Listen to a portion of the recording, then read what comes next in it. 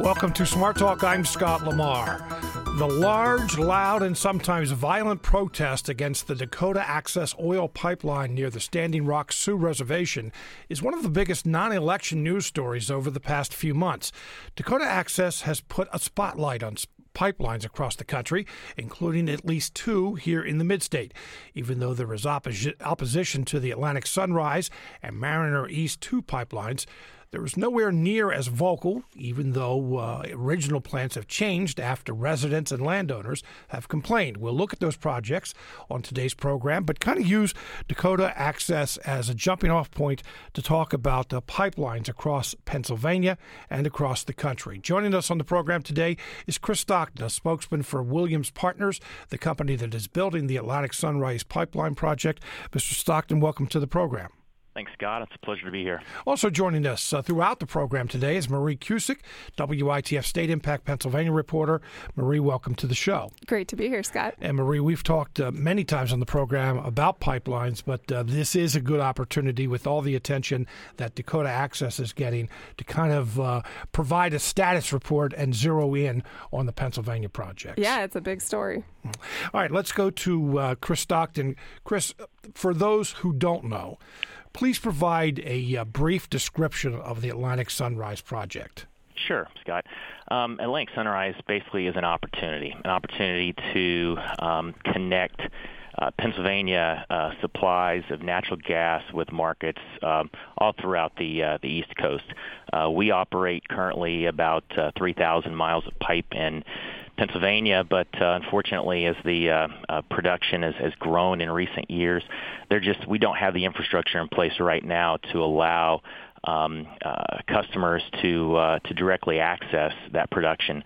So essentially, the project is about a $3 billion project. It would add about 180 miles of new pipe, but in the process, it would connect new sources of Pennsylvania gas supply with an existing pipeline system, which is the largest in the country, called the Transco pipeline, which provides about 10% of the nation's natural gas.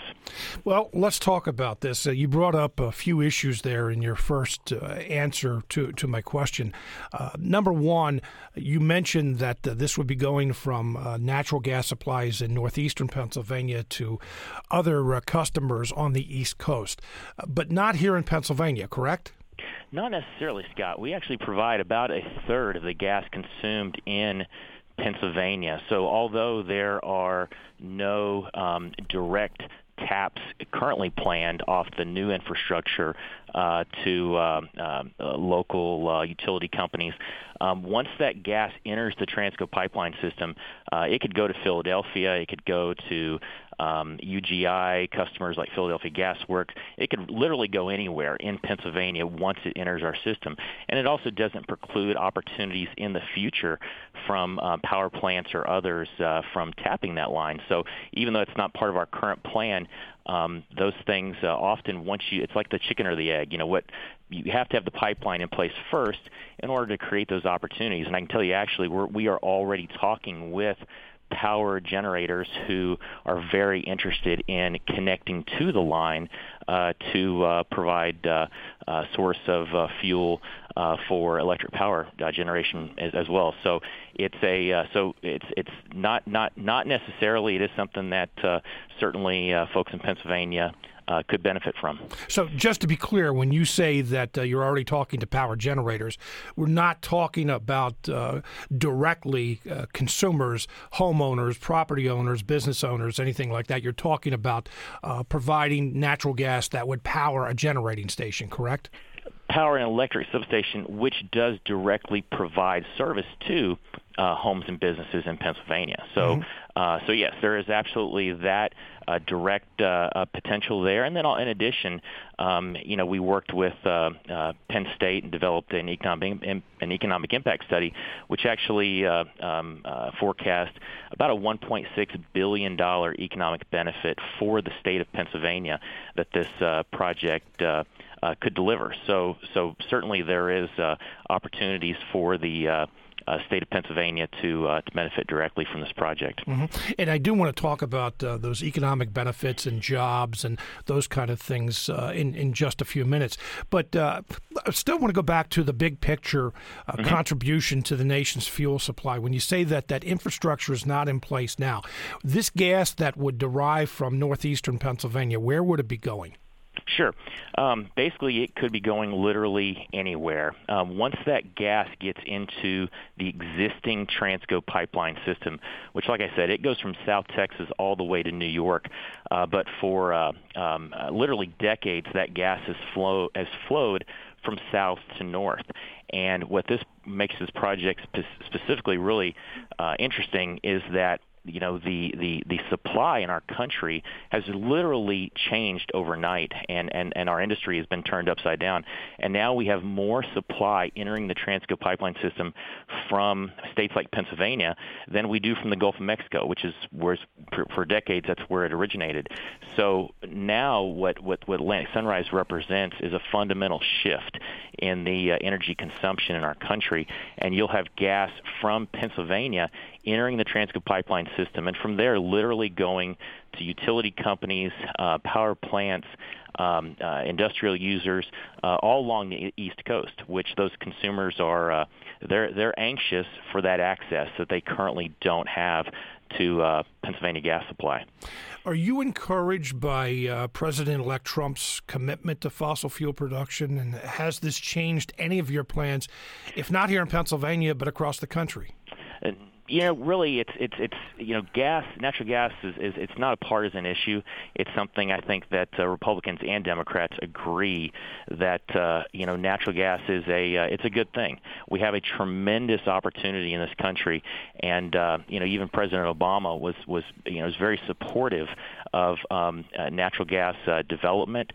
Certainly it needs to be done responsibly, but natural gas provides so many benefits from a emissions standpoint, from a cost standpoint, and I think it's just a tremendous opportunity that Republicans and Democrats agree that we need to take advantage of. I think that there'd be a lot of people, both Democrats and Republicans, who would agree with you on natural gas itself.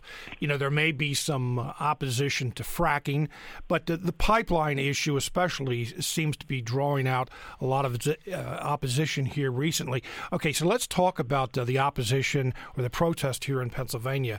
Some of the landowners that Atlantic Sunrise would cross their land, they're concerned about the environmental impact and the studies that have been made that they weren't thorough enough. They're concerned about the effect on property values and that the leases wouldn't be commensurate with the depreciative loss. There are also concerns about the attention, not enough attention being paid to Native American historic presence in the path of the pipeline. What do you say to all those things? Sure. This process that we're involved in with the Federal Energy Regulatory Commission, I guess I just want to be very clear, it's very different from the process that when you see projects like Dakota Access. We've been involved as an interstate natural gas transmission pipeline.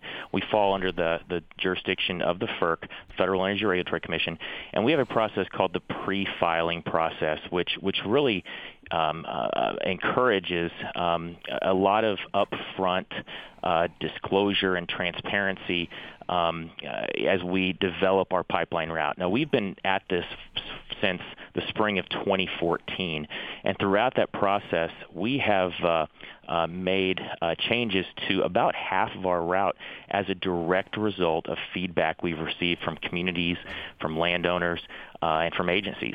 And so certainly we've tried to demonstrate our willingness to listen and be responsive. Another big important distinction is that we conduct field surveys, cultural resource surveys we've completed that on 96% of the route. So we have, and that's something that other infrastructure projects they're not mandated to complete that number of surveys. So we've tried to be very thorough and meticulous in our environmental evaluation. The FERC did release their draft environmental impact statement last spring, which concluded that the route that we had chosen and the decisions we were making were environmentally, they were sound and were defendable. And so we're certainly feel like we've made good progress. We talk about opposition. We've heard from folks who have concerns. I think a lot of times people who have concerns, it becomes this issue of at the root of it. It is I feel like you have to choose between fossil fuels and alternatives and renewables, and I guess what we've tried to emphasize with folks is that this really isn't an either or choice. Is that certainly renewables have their place, and you're going to see renewables continue to grow in our nation's power generation portfolio. But natural gas is here. It's an important fuel source, and you have to have it in order to provide fuel when the wind doesn't blow and the sun doesn't shine.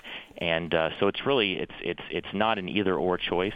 And we've actually heard from a lot of folks, many folks in Pennsylvania who are very supportive of the project as well, because of the benefits it offers, and because of Pennsylvania's economy is so. It's benefits so much from the industry. There's a lot of jobs from producers in the state that depend on getting this gas to market. Okay, well, let me bring up though a couple of things that those who oppose or at least protest this have to say. Property values, regional realtors. There was an article in the Lebanon Daily News here recently that said that there is no way that there would not be reduction in property values if the pipeline went through certain properties. And in fact, they estimated 5 to 40% decrease in values. And this realtor, or a couple of realtors, said that they could make these properties hardly saleable. And I would challenge that. We've been there's numerous studies, and actually this was covered very extensively in the FERC's draft environmental impact statement. They address property values. There's numerous studies out there that have been done that essentially conclude that the presence of an underground transmission pipeline does not have any measurable impact on property values, and that's something that we've seen in our history. We've been doing this for a very long time. It's one of these things that it's underground, it's out of sight, it's out of mind for a lot of people, and there's numerous studies which actually support that there's no measurable impact on property values. Right. I just want to say that certainly that could have been true historically, but as this building boom has grown, this has become an issue in the forefront of people's minds. So property values are very much a perception issue. So if suddenly people prefer quartz countertops to granite countertops, I mean, suddenly that matters to people. So pipelines certainly are in the public mind, and there's a lot of news stories about them. So I personally haven't done any studies about this, but I believe it could be shifting. Mm-hmm. So perception, as Marie says, could be a big issue. All right. So another thing, Chris, are you still there? Yeah, absolutely. Okay. The environmental safety part of it, we hear stories about instances where there are leaks, possibly fires. There was the 250,000 gallon spill in the Colonial Pipeline, Alabama, September, and just recently a leak in that same pipeline. Locally, 55,000 gallons of Sunoco spill in the Susquehanna River last month. Can you say that these concerns about safety are unfounded? I can tell you that safety is the most important aspect of our operations. And in fact, you can look at statistics provided by the National Transportation Safety Board. Pipelines are the safest way to transport energy. And I can tell you that specifically for the Atlantic Sunrise Project, we've committed to go above and beyond federal regulations. We're putting in thicker walled pipe in certain areas. We're going to be inspecting the pipe more often than is required. We're going to be X-raying 100% of our welds during construction. We've committed that we are going to go above and beyond, because safety is something that we recognize is important, not just to the communities. It's important to us as well. Mm-hmm. Yeah, and I just want to add, I think it definitely safety is really important to these companies, but there are incidents and people have been hurt. In Pennsylvania, we had a man out in Westmoreland County last spring who was severely burned by a pipeline explosion. Another man was killed last year. That was on a much smaller pipeline that they were excavating. But I think one key point to remember in all this is that while FERC, the Federal Energy Regulatory Commission, is charged with citing and approving these projects, that the safety is regulated under the U.S. Department of Transportation at an agency called PHMSA, which is the Pipeline and Hazardous Material Safety Administration. That agency is very under-resourced. They have a couple hundred people for our nation's network of 2.5 million miles of pipeline. So as a reporter, just even trying to get press releases or information from them about when there's an explosion, they're just very difficult to deal with because they have so few people. So I think certainly one way that I think people's fears and concerns could be helped is beefing up that administration. Mm-hmm. We got an email here, Chris, from one of our listeners, Robert, wanted to know how much of this gas will go overseas. It's difficult to say. We don't export gas, but at the end of the day, this project is really about connecting Pennsylvania gas with the Transco pipeline. And once it enters the Transco pipeline, it's going to go to markets all along the East Coast. And, it's certainly possible that gas could be exported. But we also know that the vast majority of this gas is going to displace gas that originally was coming from the Gulf of Mexico. And, in fact, we have a power producer as far south as Alabama who's a customer on this project who's going to be consuming gas. So you think about that. I mean, Alabama is so close to the Gulf of Mexico, but yet from an economic standpoint, power generators as far south as Alabama, right up there on the Gulf, they want access to Pennsylvania gas, and it's because Pennsylvania gas is so abundant and also so affordable. Chris Stockton is a spokesman for Williams Partners, the company that's building the Atlantic Sunrise Pipeline. Chris, thank you for providing that update. You bet. All right. You're listening to Smart Talk on WITF, your home for NPR News and all things regional. I'm Scott Lamar. Smart Talk is supported by Capital Blue Cross, providing health care coverage accepted by doctors and specialists in all 50 states. More information is available at capbluecross.com. Capital Blue Cross, live fearless.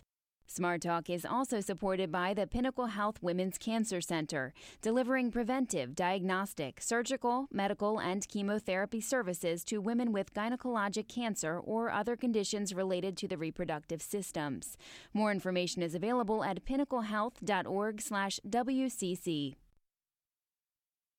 Welcome back to Smart Talk. Marie Cusick, WITF StateImpact Pennsylvania reporter, is with us throughout the program today.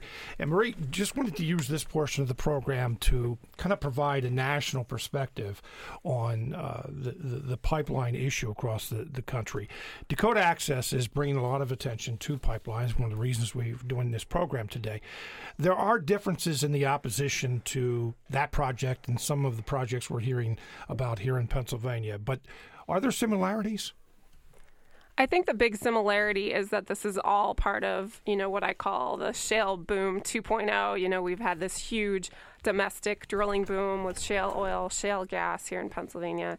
And as the companies have this huge production, they have a glut, they want to move it to new markets, as we just heard from Chris talking about Williams. They are building this huge network of new pipelines. So there's just a lot of new construction going on. And that has certainly created problems here in Pennsylvania, elsewhere around the country, about people who don't want to see these projects happen. There seems to be a groundswell of support for the Dakota Access protesters. Is that because of the Native American connection? I haven't been out to North Dakota. I have not covered that, but certainly I think that it brings up a lot of issues about, Native American sovereign rights and how we treat these people who were here in this continent before Europeans arrived. So I think certainly as they've banded together in large numbers and protested that's become, one of the reasons that it's garnered so much national attention. Do you think that support for the protesters' Dakota Access may translate to other projects across the country? I think there's a couple things going on. I think simultaneously there is a movement on the left and environmental groups and climate activists who are pulling these projects together and trying to tie the threads and say, hey, look, we need to stop building fossil fuel infrastructure, and this is important.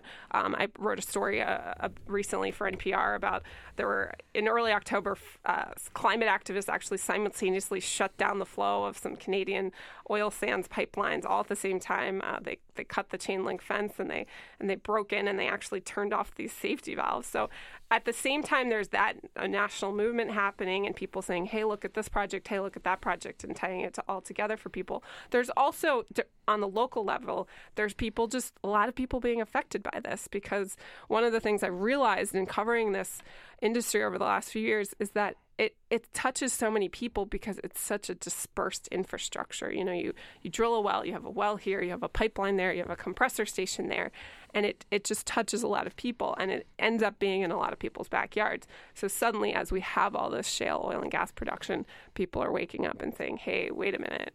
What are the trends in pipeline construction across the country? Well, like I said, there's just a huge build out of projects because both here in Pennsylvania with our huge gas supply, as Chris Stockton mentioned, the supply has drastically shifted overnight. That's true. We do have suddenly this huge production. We are now number 2 in the nation after Texas. Pennsylvania is the second largest natural gas producer in the nation. And just a few years ago, we were talking about importing natural gas in this country. Now we're talking about exporting it. So suddenly you have a huge new supply center and you have projects when they want to move it. And frankly, they do have a glut. That's one of the reasons prices are so low is they overproduced and they want to move it and they want to sell it to different markets at higher prices. All right, let's take a phone call from Jim in Enola. Jim, you're on the air. Hi, Scott. Hi. Thanks for taking my call. Yes. I am a very strong environmentalist. We have geothermal in our house, and we are in the process of installing solar panels.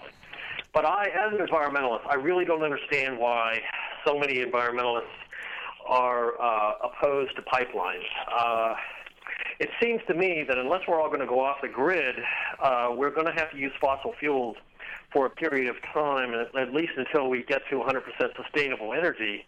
And to transport that fossil fuel, there's 3 alternatives. 1 is trucks, 2 is trains, and 3 is pipelines. There's just been a lot of study on this, and pipelines are much, much safer. They're not perfectly safe, but they're a lot safer.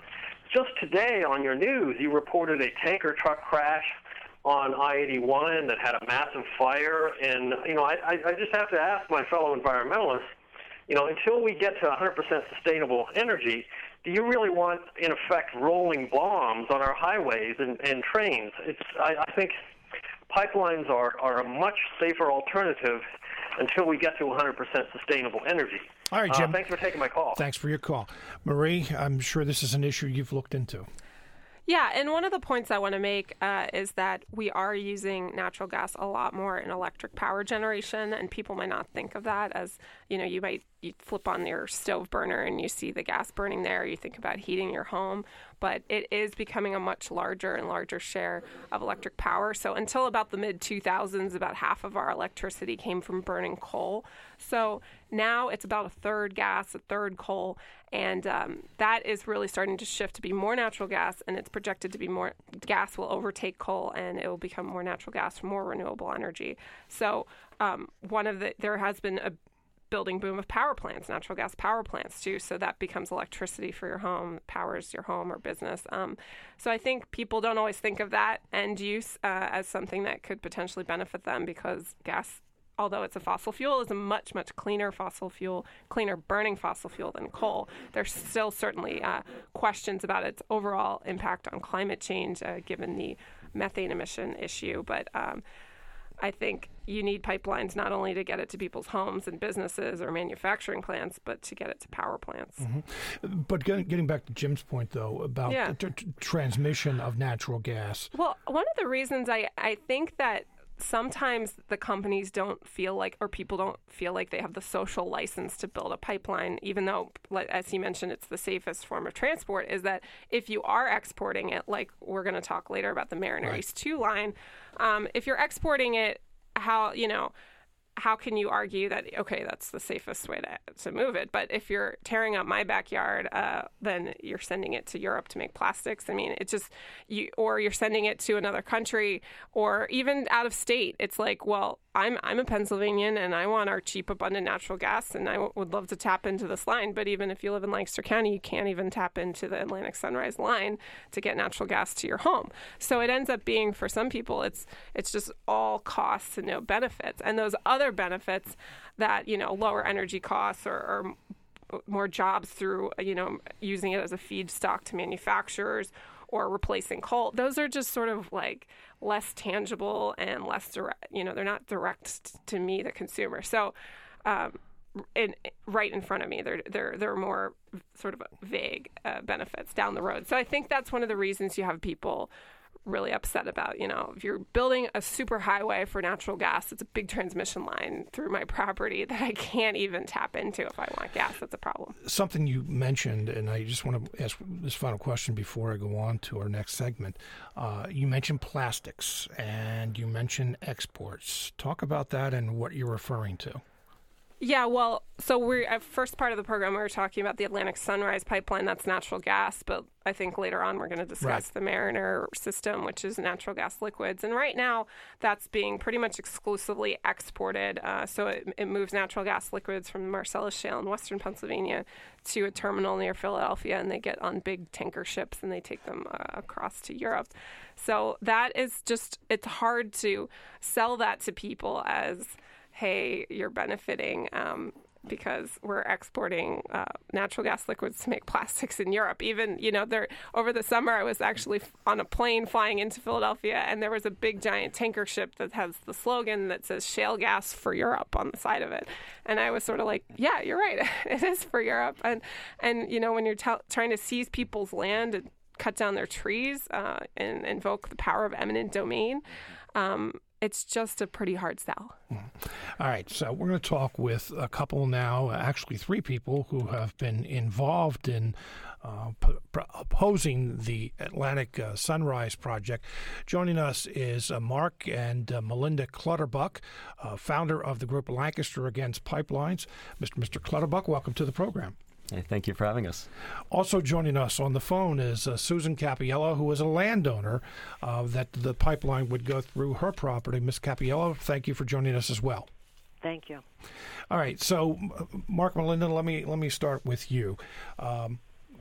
I said to you when I met you this morning that you're very familiar to me because we have seen a lot of coverage between Marie and the television coverage of your opposition to the Atlantic Sunrise Project.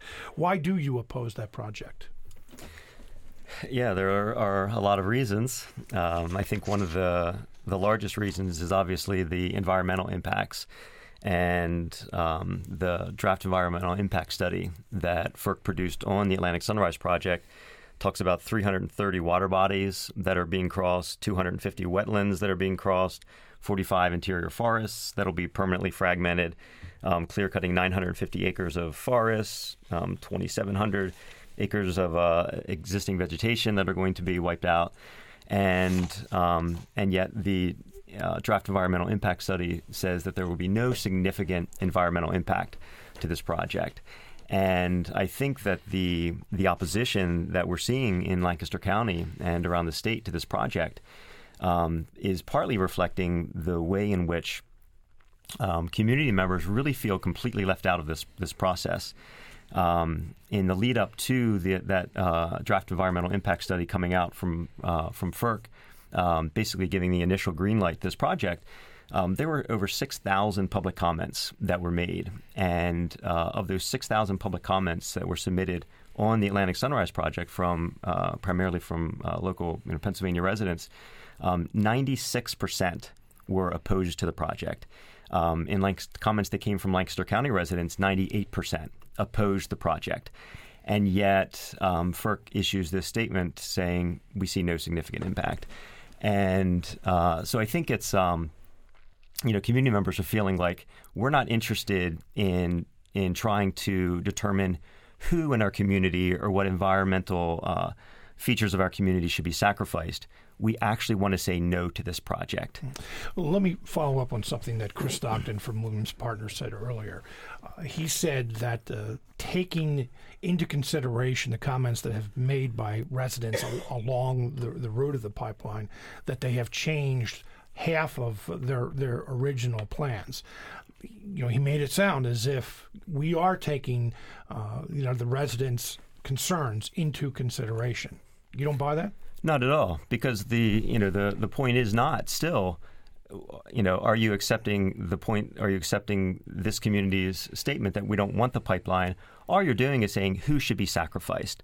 So the initial route was actually supposed to come through our property, right through our woods, tear down our woods, right off of Lancaster County Conservancy property, through our woods onto a preserve farm. Since then, that route has been adjusted. I don't get any joy out of having our property spared so that my neighbor's is now sacrificed. And I think that's a really fundamental point that we need to make. Mm-hmm. Melinda, I want to bring you into the conversation as well. There are people from the outside looking at this, and I think Marie touched on this, that no one wants to say, yeah, just run this pipeline through my property.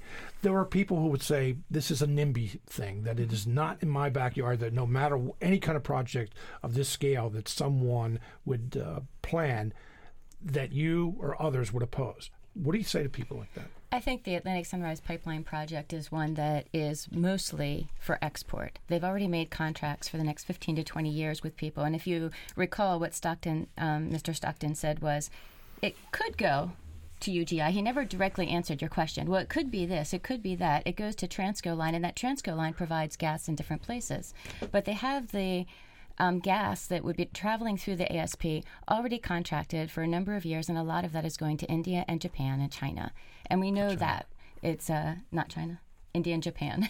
And we know this. So I think for us, the point is, I haven't stopped fighting this, even though it's out of my backyard, because I believe that communities should have rights to say no. I think that an outside corporation should not have the right to come into a community and exploit their rights and their properties for their benefit, for the benefit of the industry. Mm-hmm. Marie? I just want to add to, as I mentioned earlier, we've seen opposition from environmental groups and people on the left who object to more fossil fuel infrastructure. And then I think the NIMBYism is part of it. But also on the right, you've seen pushback from people who really care about private property rights. And as I mentioned earlier, when some of these products are being exported and you're tearing out my backyard to send it overseas, that's just a tough sell to make. And I think that's hard for some of these companies to have a social license to do some of these projects, as opposed to, say, a highway system where, you might be upset if they're putting a highway through your property, but you could hop in your car and drive on it. At least I think people feel like even if these products maybe they're exported for a while, and then maybe we could build more refining capacity here in the United States, that's down the road. It's not right now. Well, let me ask the Clutterbucks then. Would you feel differently about this if this gas was being made available to Pennsylvanians? If it was being used locally rather than being sent to the other Mid-Atlantic states, to Alabama, as Chris Stockton said, maybe overseas, as you just suggested. Would you feel differently about this if local Pennsylvanians could take advantage of it?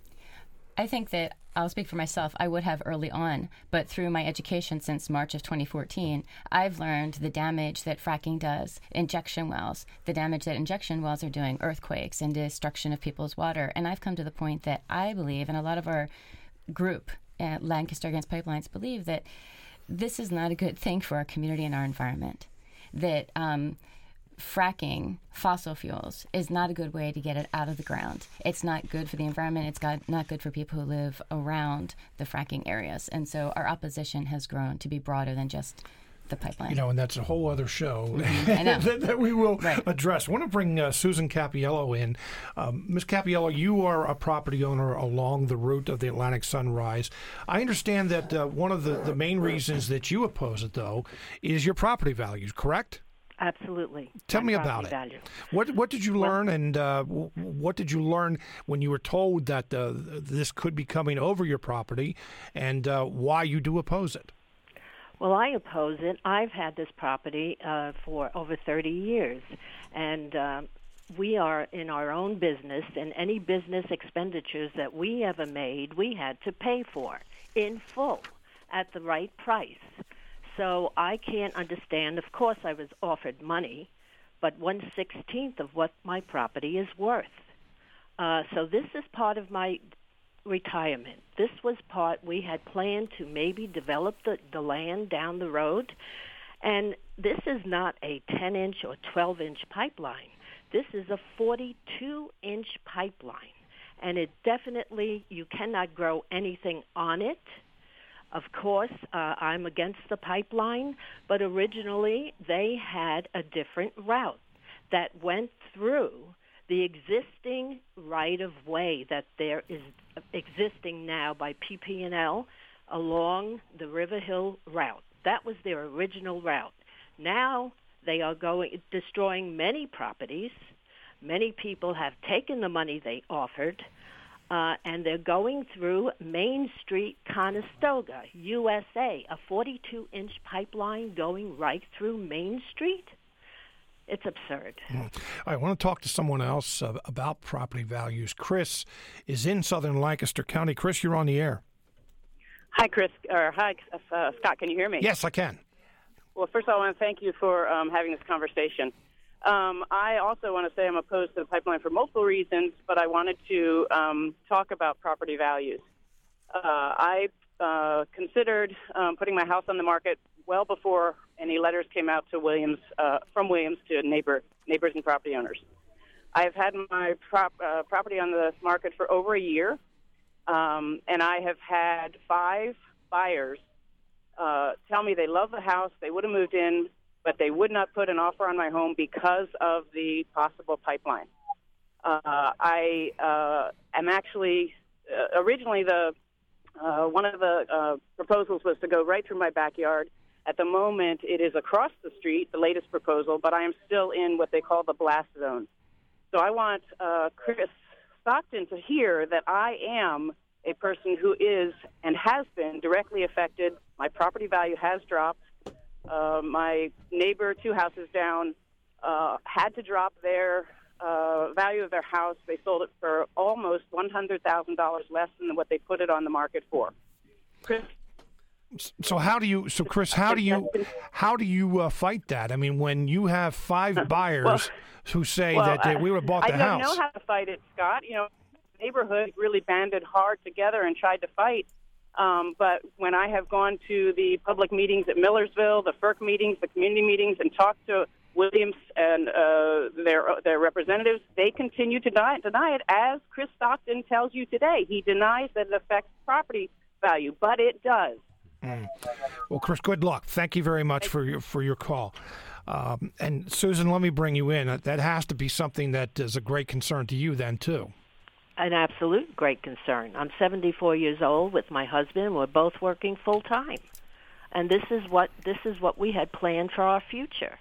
Maybe to build a small log cabin there on top of the hill that has a 10-mile view from the top, and they're going to run a pipeline right across. A 42-inch, and you know what? The new route that they chose, they have more angles going through different properties and over rivers. Those angles have to be soldered together, and they have to maybe break down quicker. All right. Thank you very much for your comments on that. I want to bring the two of you. Mark, I see you want to say something. Yeah, I think it's really telling, the fact that the way Chris Stockton was a part of the show was a perfect example of how the industry works. And the fact that he refused to come on the show and have any dialogue, only come on if he could say his piece and then walk away, which is what we as communities feel like happens all the time. So you can come in, they can say whatever they want. They can say this project will not affect property values. They get that out there, and then they walk away and they don't have to respond to someone like Chris, who just called in and said, actually, I have a house that I'm trying to sell. For the past year, I've had 5 people walk away from it because of the proposed pipeline across the street from me. And yet he doesn't have to respond to that. He can say, this pipeline could go to Pennsylvanians. It's going to provide all these jobs, but doesn't have to respond to saying, wait a second. this is already contracted overseas for the next 20 years. All right, let's take another phone call from Robin in Conestoga. Robin, you're on the air. Hi, thank you so much for taking my call. Yes. My heart bleeds for everybody who's going to be affected by this project. When I first found out about it, I was amazed that in Manor and Conestoga Townships, they are going to be going through Native American site after Native American site. I am also a spokesperson for the American Indian movement. This will not be tolerated. Just in 6 months, we have registered 12 sites in 2.2 miles of the pipeline in Conestoga Township. They are going to be removing sacred grounds. They are going to be removing burials. We will not tolerate this. When you say you won't tolerate, what do you mean? The American Indian movement is willing to come in and occupy. So much like Dakota Access? Yes, sir. Well, tell me about the Native American land that you're talking about. Some of it is Susquehannock, some of it is Conestogas, most of it is tribes that we do not know their names of because we never bothered to learn, and it was before white man's written history. And it's just, this area is epic. It should be registered as a state historic site, Manor and Conestoga Townships, and it is not. All right, thank you very much for your call. Mark, I saw you shaking your head when she called. Yeah, I think that the issue of the Native American history is a really important one, and the fact that the tribes who did have this land that was ceded to them by William Penn back in the 1690s, they're not here to speak on their own behalf and to defend their sacred grounds and defend their burial sites because they were massacred in 1763 in Lancaster. And so I think that's another piece of the story. There are tribes today, the Nanticoke Lenni Lenape, that are based in New Jersey, have written a letter to FERC on behalf of the heritage that is represented, the native heritage that's represented in Conestoga Township. And they have said that this pipeline cannot go anywhere through Conestoga Township without desecrating that history. So I think it's a really important part to keep in mind. At one point, I just want to make, getting back to what Mark said earlier about how the industry handles people and their sort of PR, public relations efforts. You know, having spent more time talking with them and going to a lot of industry conferences, they are very, very concerned about all the public opposition to these pipeline projects. It was basically the key message and one of the key points of discussion in Pittsburgh in September at the Marcellus Shale Coalition's Shale Insight Conference. They had, national speakers like Harold Hamm, who's an energy advisor to President-elect Donald Trump, and he's the CEO of Continental Resources. He was talking about Dakota Access, and they all had breakout sessions with a lot of state and local officials talking about this as well. So they are very keyed in to the public opposition. And even Williams, I know they were aware of the problems they had in Lancaster County even before this got going, and they've been kind of surprised about the level of opposition. But one of the things they just keep saying over and over again is they just need to tell their story better and get the message out about the economic benefits and the job creation. And I think, again, one of the problems they have is just that these projects create a lot of temporary jobs, but they don't create a lot of long-term jobs. And the economic benefits are really less tangible to people and more, if it's a new manufacturing plant, or in the case of Sunoco's Mariner East 2 line, it helped revive this refinery outside Philadelphia, and hundreds of people got jobs. Well, if you live 300 miles away and they're seizing your property and tearing down your trees, you might not really care about that job. So I think that they are very aware of it and just feel like they need to get their message out more. Well, I think too in Lancaster County, another really key consideration in which generated a lot of opposition is the way in which preserved farmland has been targeted by this project. There's something like 41 preserved farms just in Lancaster County alone that are violated by the Atlantic Sunrise Project as it's proposed. Karen Martinick, the CEO of Lancaster Farmland Trust, she has publicly gone on record and made this statement to FERC saying, quote, It is our opinion that the route selected for the Atlantic Sunrise Pipeline was chosen specifically to take advantage of the number of farms subject to conservation and agricultural preservation easements, because the very easement intended to protect the land also lowers the fair market value of the property. And so I think this also raises this issue of when Chris Stockton, as he loves to say, that he talks to all these people who support the project. I'm not sure who they are, but there's also a tendency to, by the industry, to frame the opposition as activists, as environmental crazies. And it couldn't be farther from the truth. When you look at the opposition, whether it's in at Standing Rock with Dakota Access or whether it's here in Lancaster, it's farmers, it's landowners, it's Republicans, it's Democrats, it's independents, it's children, it's teachers. And it's easy to marginalize activists, but the movement's much bigger, and that's why the industry is scared. I have an email here from Thomas who says, my question is, did your guests drive a car to get to your show? Do they heat by gas?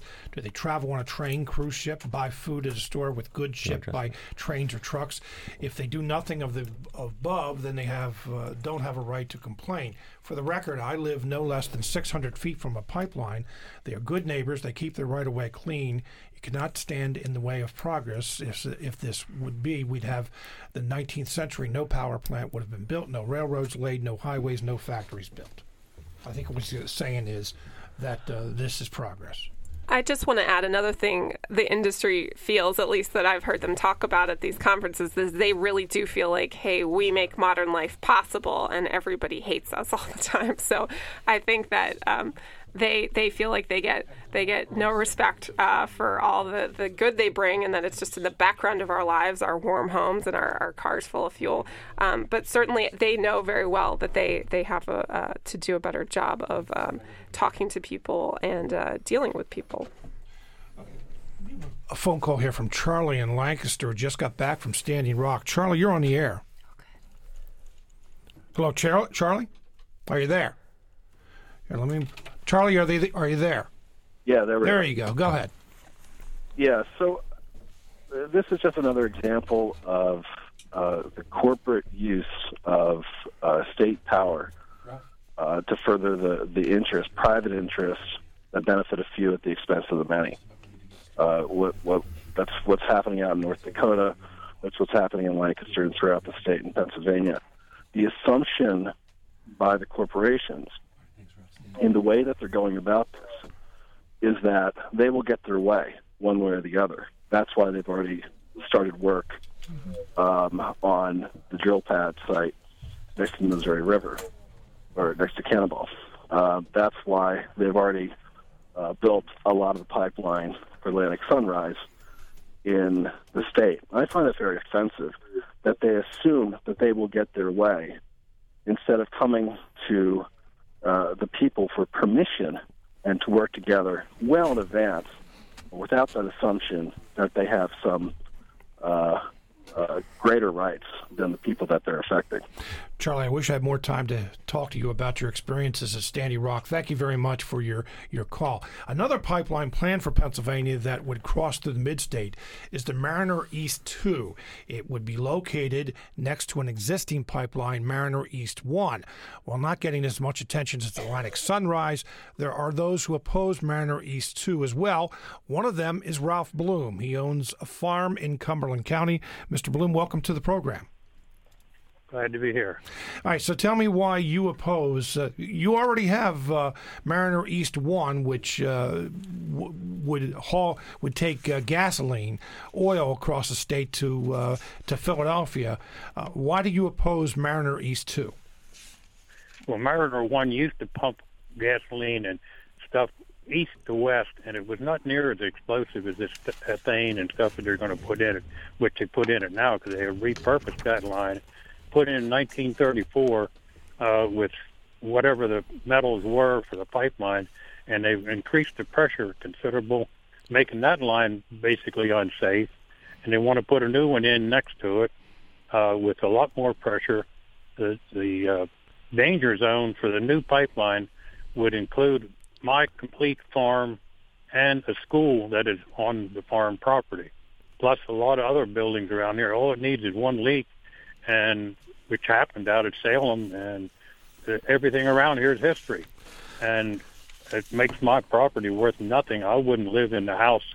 The pipeline's only 100 feet from the house. I will not live in that house if there's a pipeline there. But I just don't feel safe with it. But Mariner East 1 already goes through your property. What's the difference with 2? Well, the blast zone on Mariner 1 is like 300 feet. Right now, I'm about 400 feet from that, so I would survive that. But if Mariner East 2 were to go, where I'm sitting now would melt, because the line that went in Salem melded siding a half a mile away, and it would just completely destroy everything I have. The neighbors, it's going between 2 houses over here. They're only 150 feet apart, and it's going to go right through the middle of them. And they've got small kids, and if there is a leak, they're telling us what you have to do, how do you evacuate so you can get out of there without safely. You can't make a cell phone call. You can't start an engine. You can't turn on a light. You can't use a telephone. You're supposed to evacuate by foot to 2,000 feet. My wife is handicapped. She can't walk 100 feet. So what does she do? She burns. I think another issue I wanted to bring up with you, and I only have about 90 seconds left, is that you're very concerned about eminent domain. You have said that you will not agree to giving up a portion of your property, and there's been some talk about them taking the property, right? Yeah, they filed eminent domain on me. It's going to. I'm scheduled to go to the Commonwealth Court. Another friend of mine, his is going to the Supreme Court. It sort of says there's no eminent domain for private gain. The only people that are getting anything out of this whole deal would be Sunoco and the people that's taking it out of the ground. There's no provisions being made to offload anywhere. They're claiming they can do it. Yes, they can. But it's originally going to Marcus Hook to be exported overseas aboard 6 ships that was seen in the harbor, that's shale gas for Europe. That's where they're going. It's not doing anybody here in this state any good. Mr. Blume, thank you very much. Thank you very much for being with us today. We are almost out of time. Marie, about 30 seconds. I just want to add that, Sunoco would say certainly that story about the revitalization of Marcus Hook is a big success story for the Philadelphia area. It was shuttered in 2011 amid poor market conditions. It's come back to life again because they're shipping natural gas liquids through the Mariner East 1. So certainly they would say that it has benefited Pennsylvania. We've had a lot of people on today's show. I want to thank Mark and Melinda Clutterbuck for being with us today, Marie Cusick, Chris Stockton from Williams, and Ralph Blume. Thank you all for being with us tomorrow. Coming up tomorrow, a spy in Lancaster County.